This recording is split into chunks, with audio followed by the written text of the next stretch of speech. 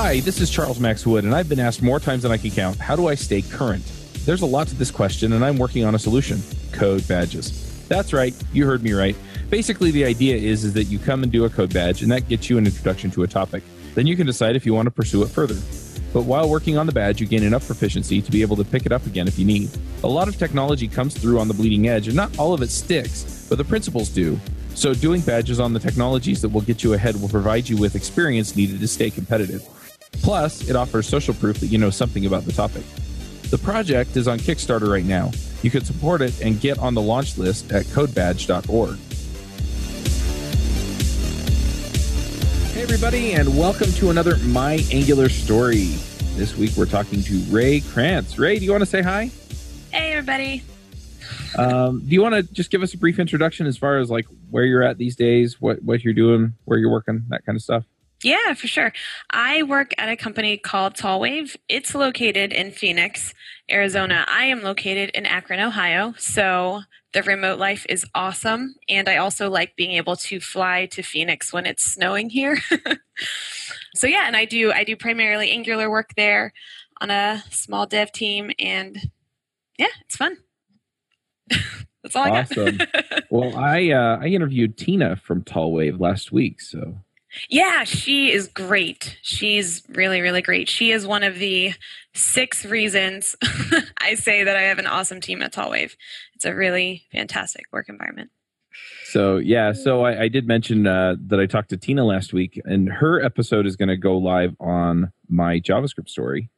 Sweet. And this one is my Angular story is what we scheduled it. So we're going to dive a little bit more into Angular, I guess, than into JavaScript. But yeah, it's definitely interesting just to see where people come from and that we all have so much in common. I'd love to just dive in. How did you get into coding? Yeah, I started with a Coursera class on Python, like, I don't know, 4 or 5 years ago by now. And then just sort of hung out on the fringes, so to speak, for a while. But then I moved to Akron and joined the Akron Women in Tech group here. And I think it was just a year after that, maybe 2. I forget. I'm sorry. Anyway, but I got involved with that group and started actually investing. I used like Free Code Camp and things like that. Then from people that I had met by attending that meetup as well, I got connected with a local company in Akron that was looking for a QA person at the time. So I was able to get that position, moved from there into DevOps. And then the next logical progression, of course, is Angular development. But yeah, I did enjoy the DevOps role at that company, which is called VHD. I enjoyed it a lot, but this role with Tallwave just sort of came about actually by Twitter. And That sounds awesome. Yeah, it was the most random thing. So I randomly followed, I still don't remember how or why I followed this guy. I think someone retweeted him and I looked at his timeline and he worked in tech and he sometimes said funny jokes. And I was like, I'll follow that guy. And then it was a couple months after that where I guess like liked one of his tweets. And he DMs me and he goes, oh, hey, I saw you liked one of my tweets. And I also saw you have some Angular stuff on your GitHub. You want to apply for a job at my company? Awesome. Yeah. And everything, everything looked great from the outside, and I joined up and everything has been pretty true to that. So yeah. How long has that been? Since December of last year. So 9-10 months, coming up on a year. Awesome. Yeah. I'm a little curious. I mean, why Angular? Why not Vue or React, which I talk to more and more people and those sound sexier, I guess. Yeah. The Angular part was because I had started a side project with a couple of friends, and they actually had the strong opinion about Angular. And their reasoning was that Angular handled a lot of security things, like I guess automatically, that you then, didn't have to worry about so much. And at the time, I knew absolutely nothing about either Angular or React. So I said, oh, sure. Sounds good to me. And I jumped into it. And since then, I'm pretty solidly on the Angular side. I've seen React. I guess it's cool. People like it. But I do like that Angular has like made the, I guess, best practices decisions for you, so to speak. Like when you need to make an HTTP call, you don't have to go look at, a handful of different packages and decide which one to use. It's already there. and you can keep moving forward. So I do like that kind of built-in aspect that Angular has. Yeah, and it's a pretty common thing that I found. People tend to, at least when they're getting started, go with technologies that they know they can get help with, right? They know other people that are doing it, and then they find a reason to love it. And so what you're saying, it squares up with a lot of other folks. I'm curious, anybody that we have heard of or had on the shows that got you into Angular, or just, regular devs out there doing the good work? Mm-hmm. I didn't really have a network actually at the time. And it's funny, those two people who wanted to use Angular, neither of them were developers. So awesome. So they knew about it, I guess, from like other coworkers of theirs. And so then I just started learning it. I started with the docs. That Heroes tutorial, that's really great. It's really the tour great. Of Heroes. Yeah. And even going back, like a couple of my coworkers have started to learn Angular as well now. And they've asked questions that came up as they were going through that tour of Heroes. And now with my like experience looking back, I realized, oh, wow. Yeah, it was really good. Like it's already covering, these pieces that are really necessary to kind of understand how everything works. So that was mainly it. That, some Angular in-depth, that blog, a lot of, I guess, Stack Overflow. Oh, you know what I used early on? Is it ngdocs.io? Mm-hmm. Is that the one? Yeah. Yep. Yeah, that was really good early on as well. Yeah, that's run by Joe Eames and Alyssa Nichol, who are regulars on the Adventures in Angular podcast. I think that's where I heard of it, actually. Yeah. So that podcast or this podcast also was very helpful too. Yeah. Very cool. So you get into Angular. I'm really curious, especially with finding a job over a tweet. But, it sounds like you were pretty new. They found you on Twitter. Mm-hmm. One of the things, and I've been talking to a lot of people lately because I'm writing a book. I'm all over the place. Been writing a book about how to find a job as a software developer. And a lot of the people who are really struggling with this are new. Mm-hmm. So once he reached out and said, hey, do you want to apply? Mm-hmm. I mean, what did you do? What did you have in place that you could use to actually show them that you were capable of doing the job? The interview process that I went through for this position was, I think, very atypical. Mm-hmm. It was a lot of conversation about technical things, but, not whiteboarding, not algorithm tests. So that's really what it was based on. And I had a few things on my GitHub, nothing like super fancy, but it really came down to just talking about the work that I had done and, my thought process and how I came about it. So I really appreciated that, first of all, that it was an interview that was realistic, I guess. And yeah, so as far as I can go back though, for I guess maybe more traditionally tougher interview. My interview for my first job, I did have to do a kata for that, which a kata is like, it's basically an algorithm test, but it's like a programming kind of algorithm challenge. And so I sat down and I was terrified for that. And I'll tell you, even before going into that, it was one of the more simple ones that they give to, more entry level people. What was it? The FizzBuzz. FizzBuzz, yeah. Yep. So going in, like I know there's going to be a kata in this interview. I know it's going to be one of these two, the FizzBuzz or the other, the Fibonacci one. So I ran through it many times beforehand going in. And even then I was terrified, couldn't think straight. When you sit down with someone and you're programming something, it's just terrifying. But I would say the good part and then the saving grace of it is if you feel like you're frozen, just talk out loud what you're thinking. And if they're a good interviewer, that's what they're looking for anyway, is that thought process and how you come to the solution rather than if you just have quote unquote the right answer.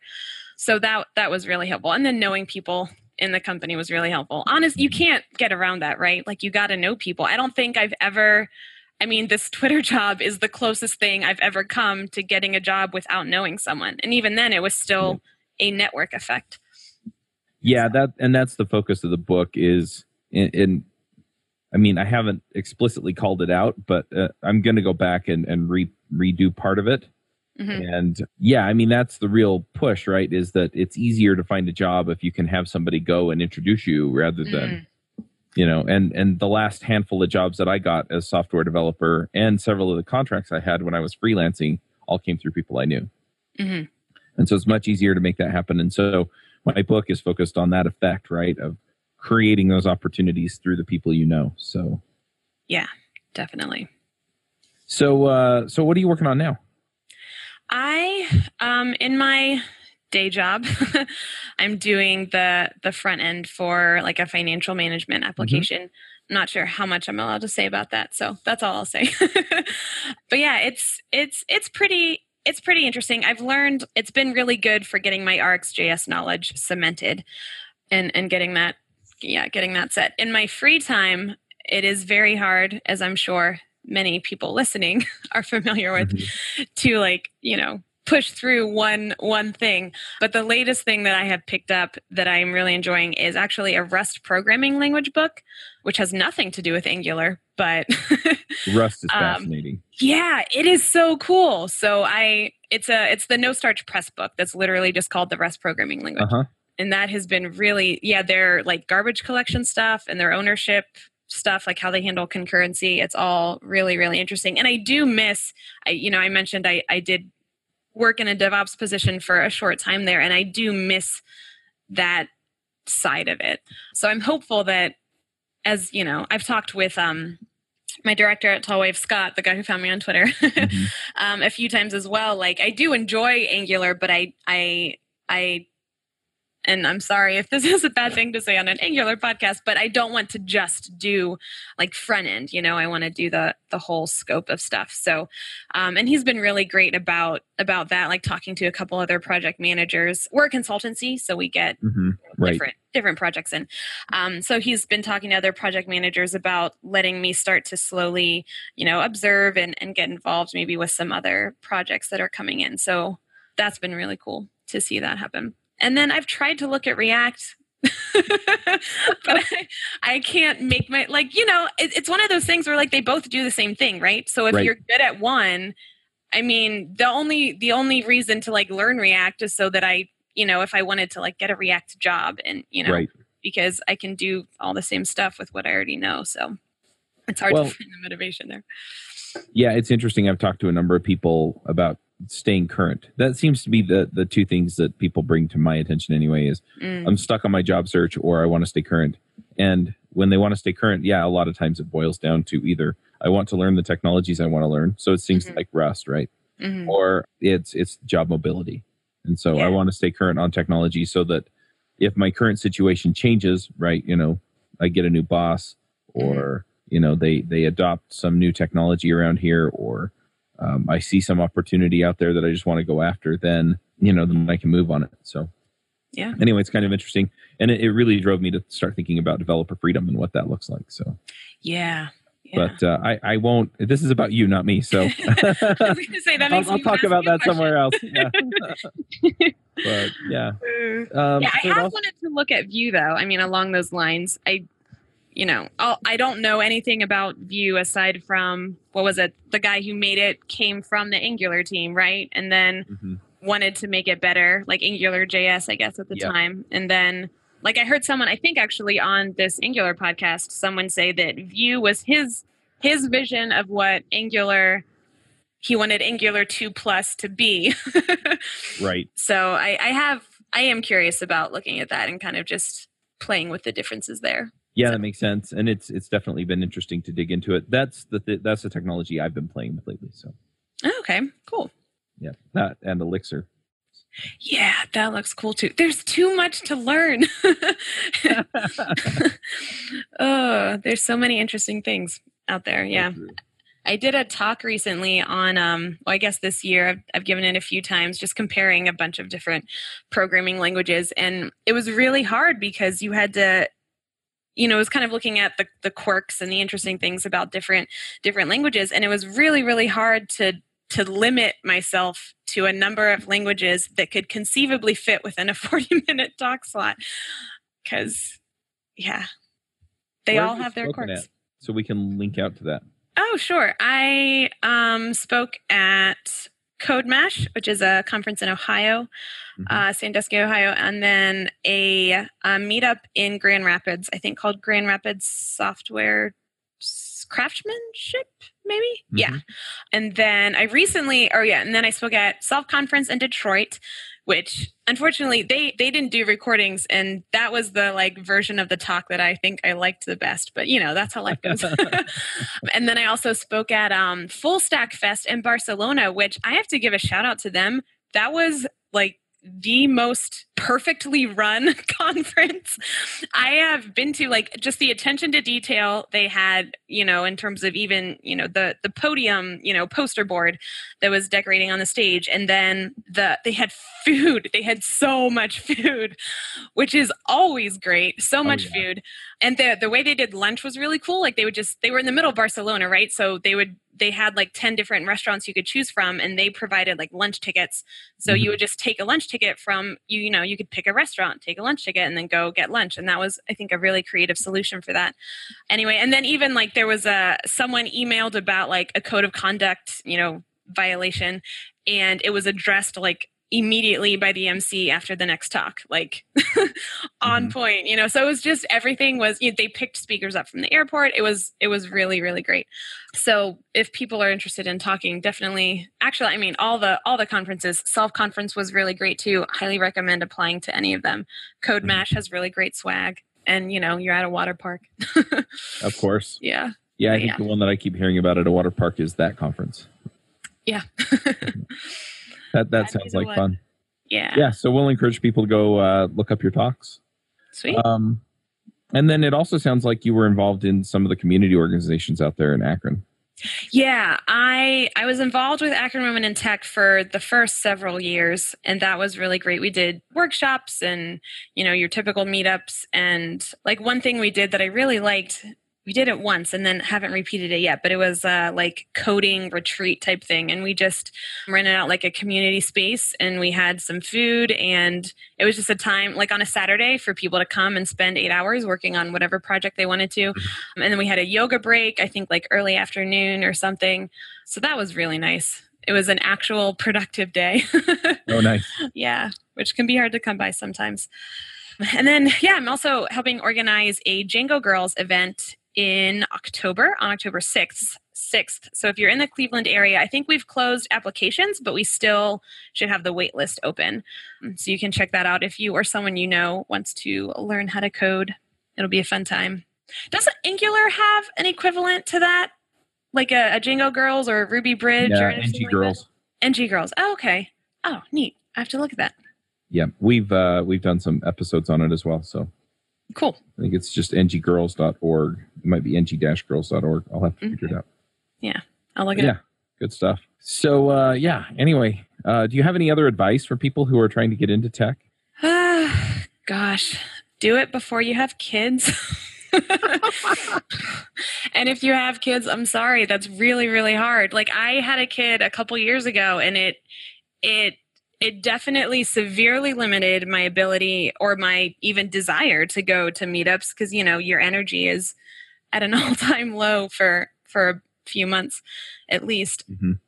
And it's just, it's different. You definitely, so if you don't have kids, like, use your Netflix time and,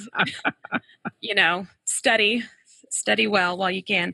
And if you do, I mean, you have to get really good about small chunks of time. Like, if I can get through like a chapter a day of that Rust book, that's fantastic. That's great. Or, 20 minutes here and there of figuring out like a singular concept or something. I do actually work through lunches quite a lot, because I like I have a set amount of daycare time. And so I try to make use of that, right? To be able to spend that like doing the things that I do enjoy, but it's hard to sit at a computer. And my kid will literally walk over to me on my computer and pull me away or try to sit on my lap. Like, it's it's a little bit of a battle. So there are challenges, and we all face those. And so I really appreciate, I know there's been more of a push lately, especially for conferences and stuff, to have things like childcare. And that is really, really important. Like, even in the days leading up to Self Conference, I was almost making myself sick from worry, because I think so 2 or 3 weeks before Self Conference, I'd been at Pi Ohio. And that was just for a day and a half. Like, I left Saturday morning, I came back Sunday evening. And my kid, he's young, he's not even 2 yet. And so while I was gone, he was just like, he was a little bit of a wreck. He had, he would recover and he could function, but he had some temper tantrums and stuff. And so I was really worried because then I was going to be gone for 3 days. And I thought, it'd be great if I could just bring him. That would help. And it worked out pretty well because I think the Pi Ohio was like good practice. And then when I left again, we were very intentional about like, hey, Mama's going bye-bye. Right. Say it in 2-year-old terms. And then he was fine. And then, so after the first like few hours of being at self-comp, I was not at all stressed about that anymore. So that was really great to be able to lose that stress. But there is, and then obviously childcare in general is expensive. But that was PyCon was in Cleveland this year. They were awesome. They had like $50 a day childcare. And if you couldn't afford that, you could, ask for assistance as well, I believe. But that was awesome because one of the days was on a Friday and I was able to take advantage of that childcare piece. So that was really nice as well. So I hear about childcare and I'm always going, I have zero desire to take my kids to a conference. Yeah. Zero. Yeah, none. It's definitely not a desire. Like it is really great to be at a conference without a kid. That is for sure. Yeah. But sometimes it's like, I get that. It's life, harder. Yeah. Yeah. But yeah, I have 5 kids. So. Oh, wow. Yeah. They'll keep you busy. Yeah, definitely. But my oldest is 12. So yeah, if I took him to a conference, it'd be a little bit different. But my 3-year-old, that would just be no fun. Yeah. Well, because then you can't do the like after parties and stuff, right? Yeah. Yeah, the after parties really aren't my scene anyway, but still, it's just, And so the way that we do it is, I travel a lot more than my wife, and she's a trooper and she takes care of the kids, because she stays at home anyway. But yeah, I make it a point to send her on a trip to visit her best friend in South Carolina or whatever periodically. So. Ah, nice. And then I take the kids, and so I don't get anything done, even though I'm at home. Right. Yeah. So that's how it goes. Yeah. Well, cool. That's really exciting, though. That people are at least paying attention to. Hey, there are people in different circumstances. We want them here, and let's see what we can do to make sure that it works out for them. Yeah. Absolutely. It's really encouraging. Yep. So, I guess the last thing I'm going to ask before we do picks is. Anything you're looking forward to in the future? I mean, you're diving into Rust. Do you think that's a direction your career's going to go, or is it just an interesting thing? And where do you hope you wind up? That is a really fantastic question. I broad strokes, I want to move into the software architect role. I'm naturally a big picture person, and the puzzle aspect of programming was one of the draws to it, right? Getting the pieces to fit together and making things work together. So I like the idea of having that larger kind of scope, the larger view over things. In terms of the specific languages, I sort of just take as they come, I guess. Yeah, I mean, Rust, it would be awesome if Rust was something that I used later on down the line in the next couple years or something. Angular is fun, but it's funny. I mean, honestly, like I know I was throwing some shade at React a little bit earlier, but I don't have anything against it. Like if I had a job that used it, I would learn it and I'm sure I would enjoy it. Like it's fine. These are all different tools that we can use. So in terms of technologies, I'll definitely keep pushing with Angular. I do want to get like really good, that in-depth knowledge in a few areas. So Angular is one of those, probably Rust and or, Python for another one. And then, everything else just as it comes. Yeah, that makes sense. And we have shows on Angular, React, and Vue. So, cool. If people are looking to learn any of those technologies, we got you covered, folks. But yeah, and I kind of echo what you're saying a little bit. Since I do shows on all 3 frameworks, people ask me which one I prefer, and it's like, well, I'm having a lot of fun with Vue right now, but Angular does a great job, and it just depends on what you want. And so. Yeah. If you're looking to do mobile, for example, React Native is pretty awesome. And if you're going to do React Native, maybe it makes sense to do React on your front end, but maybe not. So there are a lot of things to think about and a lot of reasons to go with the different ones. But yeah, definitely something to just kind of think about and go play with them all. Yeah. Pokemon style. There we go. Nice. Deploy more, pay less with DigitalOcean, the simplest all-in-one cloud computing platform for developers. Scale and run cloud applications faster and more efficiently with effortless administration tools to robust compute flexible configurations, networking services, real-time alerts, and rapid provisioning while enjoying industry-leading price to performance with a flat pricing structure across all global data center regions at any usage volume. Spend more time building better web apps and less time worrying about managing infrastructure with DigitalOcean. Build your next app on DigitalOcean. Get started with a free $100 credit at do.co/jabber. So do you have some picks for us? Do you have things you want to shout out about? Yeah, definitely. One of them was going to be that Rust book. So definitely check that out if you're interested in back-end type languages. Something I found or I heard about recently. Oh, let me first give a shout out to the Women in Tech Chat Slack, which you can find at witchat.github.io.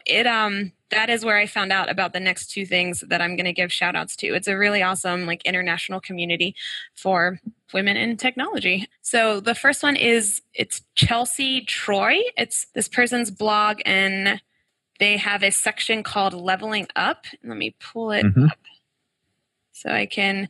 Yeah, so it looks really neat. I just found this, I think, last week, or was heard about it in the Wit Chat last week, and she takes this approach of approaching leveling up in your programming skills, kind of like a video game type mentality, right? As leveling up might imply. So I really like the strategy she has there in terms of how to learn effectively and to learn well, because how to learn is just as hard as the actual learning. So that's really neat. And then the other one is Medium, the Medium site. They have a tool called Snowflake, and it's how they assess levels. And it's really neat. If you go to snowflake.medium.com, they have this interactive level assessment for their engineer positions. So if you say, I'm a 1 in mobile skills, but a 4 in servers and a 3 in foundations or whatever, and you set levels, then it does all the computations for you and puts it out. So we're actually going to start using that at Tallwave, and I'm really excited for that because at Tallwave, our job descriptions are pretty good in terms of what it says is the skill that you do need, but you still need a way to measure that, right? Of someone to be able to assess when people are ready to move up and stuff like that. So I showed this to the team last week, and then my director Scott pulled it down and was working on it over the last couple days, and we're starting to kind of fine tune it to use it for our team. Yeah, at Tallwave. So I'm really excited about that. It's very useful. And I also do have to give a shout out. If you're in the Cleveland area, there's also a Cleveland Tech Slack. Check that out.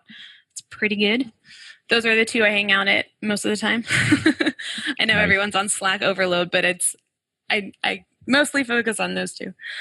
And then, I'm very, very grateful to have a spouse who is supportive and doesn't view childcare as babysitting, because I know that's a thing that sometimes people will say about when they have to watch their kid, but he's just so supportive with when I have to or decide to. I don't have to, right? I decide to apply to these conferences. I'm going to go to Spain for a week. Is that cool? And he's really awesome with it, and encouraging when I'm stressing out about leaving him home alone, because that's half of it too. It's the guilt of leaving one parent alone with a kid because they're just I completely understand. Yeah. I have help, right? I'll have my 11-year-old and my 12-year-old help with my 3-year-old. But if you're not in that position, and for a while I wasn't, it's oh yeah, I just left you home with 4 kids under the age of 8. Yeah. Yeah. Oh, I have to give another shout out to my team real quick. Speaking of kids, because this is something that came up recently. We were talking about our interview process and kind of talking about, the questions we ask and what are we trying to learn from them. And a couple of us brought up that what are your hobbies question sounds really innocent. But for my part, especially when I was asked that question, I froze because I thought, wait, I can't reveal that I have a kid in this interview because that'll probably make me look bad, right? Because bias and all that. And so that's where most, at the time, he was 9 months old. I'm that's my free time. I don't have hobbies right now. And so it was really stressful. And I froze for a minute, and then I was hiking and stuff. And it was really awkward. And someone else pointed out too, they're yeah, look, if you like doing this thing that I hate, that's going to make me want to hire you less, which is not fair because that doesn't, pertain to whether or not you'd be a good teammate or, good at the job. It just pertains to if we have like similar interests or not. So we scratched that question from our interview process, and I was really proud about that. So that was really encouraging to kind of also be supported by the rest of my team too, of like, oh yeah, good point. So yeah, it's interesting. Most companies aren't self-aware enough to actually evaluate how they do the interviews. In fact, most companies that I've talked to, they don't even talk about it, right? So they're the people they're talking to, they just show up, and whoever's doing the interview just asks whatever questions come to mind. And so I really love the idea of actually knowing this is what we want and this is how we're going to find it out. Like this we're going to find out what we want. Right, because that's the point. Yeah. The bias question is really tricky just because it's so subjective. Some people have a heavy bias and some people don't. And so, but yeah, just to be thinking about it, just to be aware, you know what? I'm human and I'm going to make some decisions that probably aren't the best ones. Right. So. Yeah. And that's the thing. And like, we all have bias, and it's about accepting that like, oh, I might have some bias. Like if you acknowledge it, it has less power. Right. So. Yeah. Well, I'm going to jump in here with a couple of picks. So one pick I recently updated my computer to macOS Mojave. Of course, by the time this comes out, I think it's going to actually be, I'm on the beta version because we're a couple of weeks out from it actually being released. But anyway, we actually had a little tech episode right when we started this show because of that, I think. But anyway, it's been working really well. I've been really happy with it. I ran into an issue with macOS High Sierra. I have a docking station that I spent like $200 or $300 on to, so I can run like 3 or 4 monitors, which is funny because when I code, I only really use like 2, and one's for my code and one's for my web browser. But anyway, I wanted to be able to run the monitors. And so something in High Sierra killed the display link driver. And so that's why I upgraded. But I've been pretty happy with it. I am going through a couple of things to get Homebrew working, and Visual Studio Code cannot find Git at the moment. But like if I do a which Git in my terminal, it finds it just fine. So I'm trying to figure out exactly what's going on there. But it looks like other people have had this problem and fixed it. So it's probably a 5-minute fix. But yeah, beyond that, it's working really, really well. And my docking station works now. So I can run all my monitors without having to plug into all of the USB-C ports on the side. So nice. Yeah. So I'm going to shout out about that. Another one that I'm going to shout out about, and this is another thing I've used for a while, is ScreenFlow. So ScreenFlow 8 is out, and it came with a whole bunch of new features that I never knew I wanted, and now I don't know if I can live without. So, you can set up templates for projects and things like that, which is a big deal for me because I'm getting into doing like YouTube videos, and I would like to have like the lower third in a standard way and not have to add it in every time. Before, what I'd have to do is I'd have to open up another project, copy it out of there, and then paste it into the other one. Sorry, what is ScreenFlow? I'm not familiar with that one. So ScreenFlow is a program on the Mac that records your screen. Oh, that makes sense. And it does, it has a whole editing suite and stuff in it. If you're not willing to drop, I think it's $100, $130 for the license. I've had ScreenFlow forever, so I just pay the upgrade fee when it comes back around, which is why I'm not sure on the actual price for a new license. But I totally lost my train of thought there. It lets you do the bottom bar with the... Yeah. So anyway, if you're going to do recordings on the cheap, you can use QuickTime, which comes on your Mac. Yeah, that's what I use. Then you have to edit it with something else. And ScreenFlow just gives you a lot of options, and you can kind of fine tune what you're doing. So that's why I use it. I've used it for a long, long time. Back when I actually had a screencast series. So anyway, cool. Pretty happy with that. But yeah, ScreenFlow 8 is awesome. All right. Well, one last question for you. Do you have a blog or GitHub or Twitter or other places where people can find you online? Yeah. My website is rachelkrantz.com, which I should update before this comes out. And then my Twitter is Rust Belt Ray. And that is because I'm currently in the Rust Belt. Moved here a few years ago. Love it. People are nice. What else? My GitHub is Crantzinator, but I need to put more up on there. Yeah. But yeah, mostly those. And the 2 Slacks I mentioned, I'm in those places very often. Awesome. Mm-hmm. Well, it was good to talk and exciting to kind of get your story and hear where you're focusing these days. Thanks for coming. Yeah, thank you for having me. This was really fun. Yeah, it was. Yeah. We'll go ahead and wrap this one up, and we will be back next week. Bandwidth for this segment is provided by CacheFly, the world's fastest CDN. Deliver your content fast with CacheFly. Visit CACHEFLY.com to learn more.